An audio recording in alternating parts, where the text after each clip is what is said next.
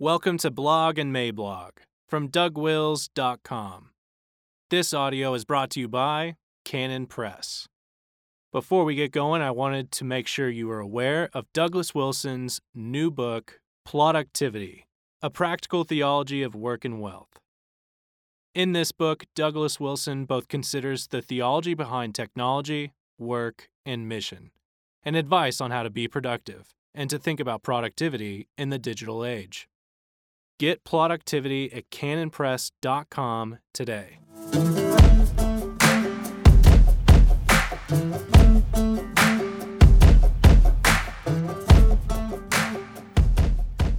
How to Fly Your Cast Iron Kites, February 24, 2020.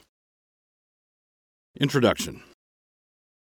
It should be noted at the outset that Preston Sprinkle and Branson Parler are not exactly sons of thunder. They recently wrote an article on polyamory for Christianity Today, in which they pelted this particular noxious sin with some cotton balls. The cotton balls were thrown with a modicum of force, which allowed them to make it all the way to the target, and amounting to a modest disapproval. But they didn't even use up the whole bag of cotton balls.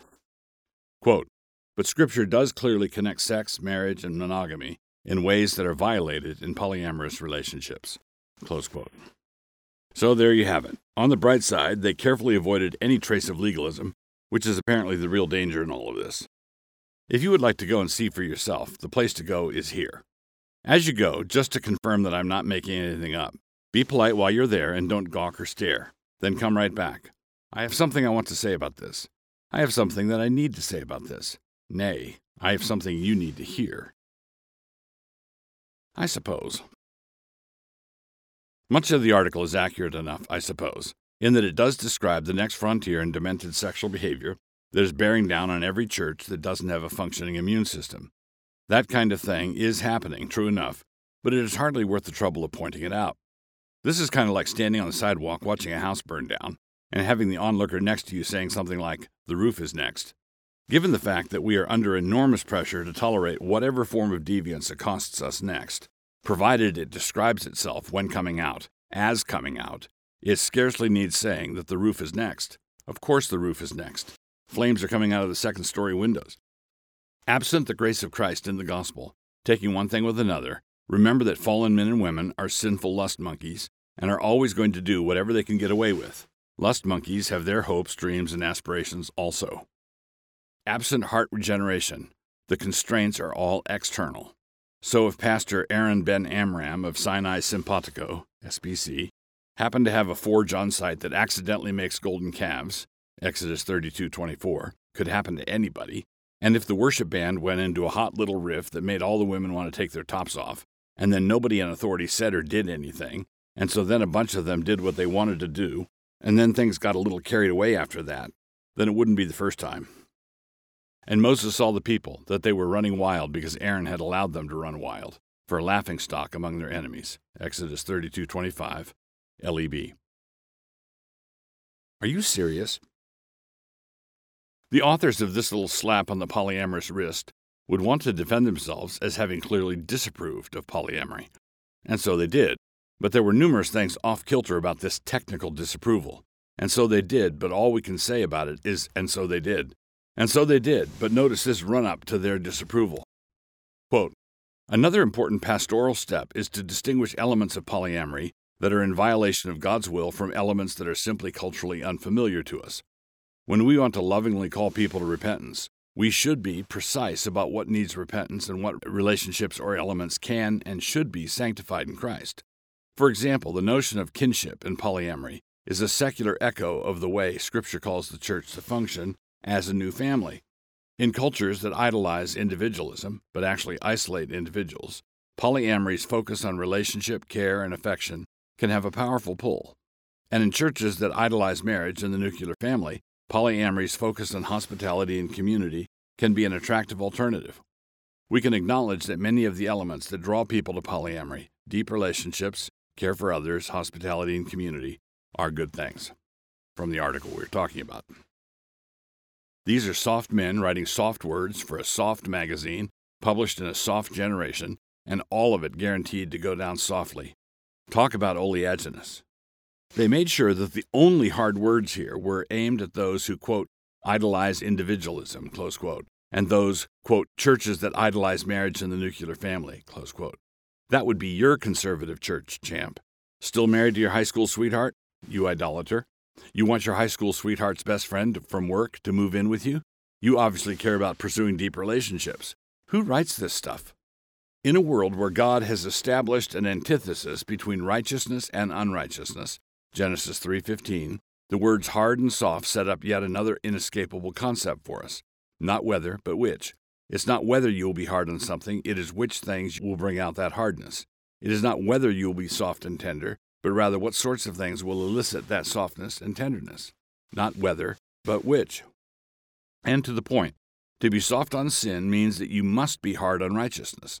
It is not possible to accommodate a guy who openly wants to get it on with 2 women, and who wants the church he attends to be good with that, and not to have a resultant hardline attitude toward those censorious types who are onto your little toleration game.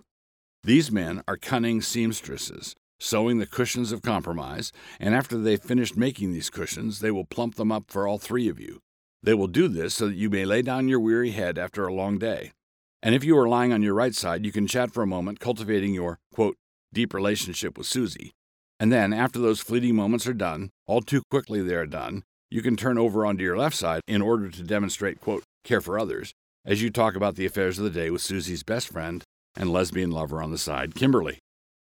As R.C. Sproul might say, were he still here, what's wrong with you people? When you are talking with your teenage son about his shoplifting, you do not start out by finding the things to praise him for in it. Son, we do recognize that you have an eye for quality. That must be recognized as a good thing. Your mother looked those sneakers up online, and they are really top of the line. And LeBron is a great ball player, and so we also respect your admiration for him. We value our relationship with you, and we value this about you. You only want the best. You do have an eye for excellence. However, ... Or what about this? You have a 13-year-old daughter who sneaks out in order to hang out with some gym rats at the community center. Girl, you are fiery and fierce and independent. We love that about you. Don't ever stop wanting to be fiery and fierce and independent. And the stories you told us all last week show a real creative talent. ... Or you're talking to a friend at work who spends every weekend with hookers and hoochie mamas. From what you've told me, you always select the best-looking ones. This shows a real concern for aesthetics. And that is a trait to be carefully nurtured. There's a great deal to admire about it. In fact, and I detect more than a little bit of hurt reaction to your fundamentalist upbringing where beauty was too often scorned and marginalized. ... Polyamory is driven by people who want true community and deep relationships? Seriously? Apply this method elsewhere, why don't you? The Apostle Paul once intervened in a domestic situation that was undoubtedly much more complex than the accounts that have been handed down to us. It is reported commonly that there is fornication among you, and such fornication is not so much as named among the Gentiles, that one should have his father's wife. And ye are puffed up, and have not rather mourned, that he that hath done this deed might be taken away from among you.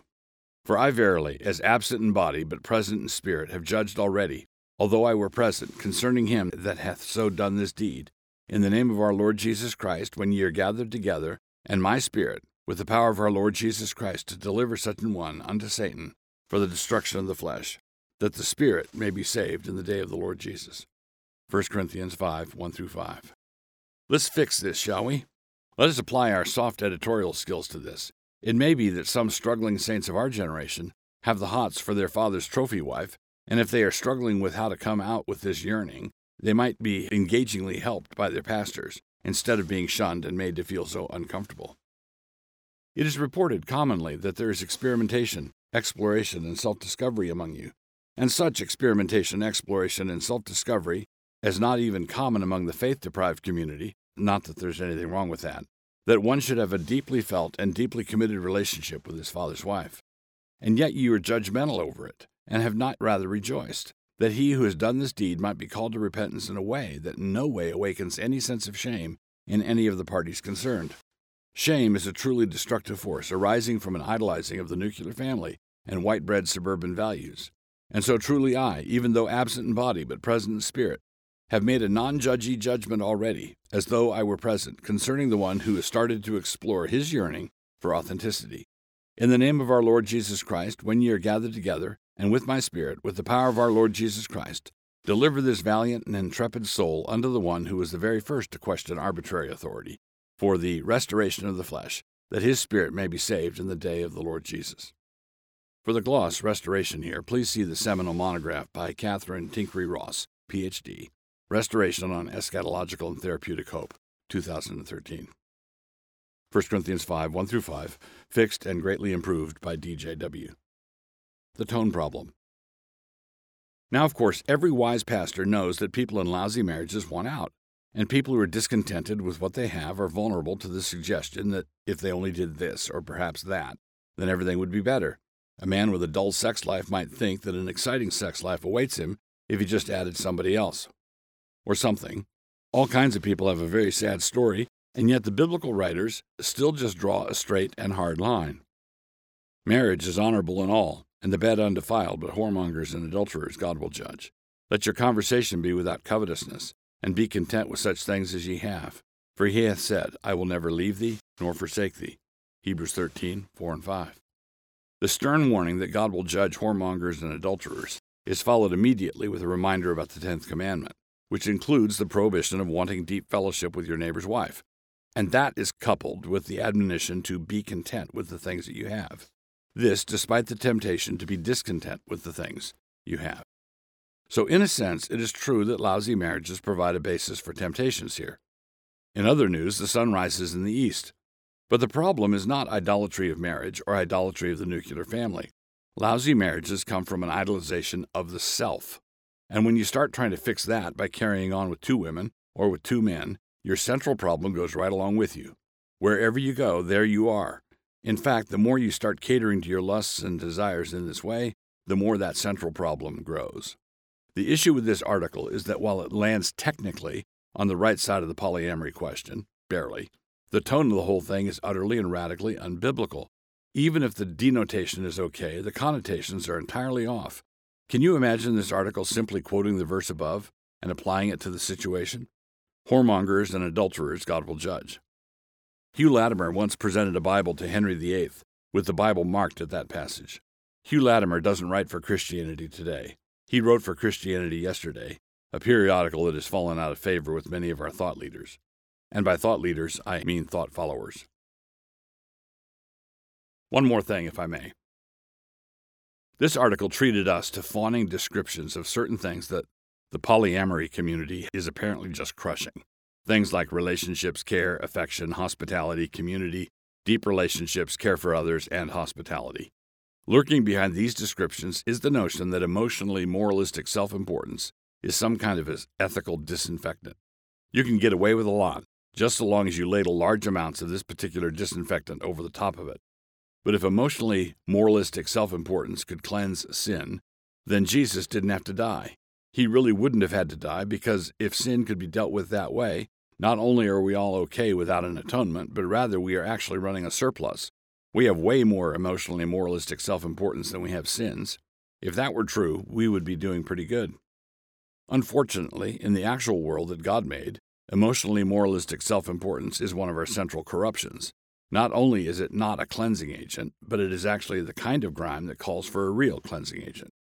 Let me illustrate what I mean. In a biblical framework, Trump's adulteries were really bad, but Buttigieg's ongoing sodomy is a lot worse than that. But this scriptural sentiment of mine will be thought outrageous precisely because Buttigieg applies to his life the kind of a quote-unquote atonement that this generation recognizes, emotionally moralistic self-importance. Not only does our generation defer to this kind of emotionally moralistic self-importance, a large number of our Christian leaders, say certain writers for Christianity Today, defer to it as well. And defer is not the way to express it. Bow and scrape before it is closer to what I mean. And that is what that descriptive chain was really all about. Relationships, care, affection, hospitality, community, deep relationships, care for others, and hospitality. If use of these EMSI terms were gusty winds, I would wager you could stand by this article and fly a cast iron kite in it.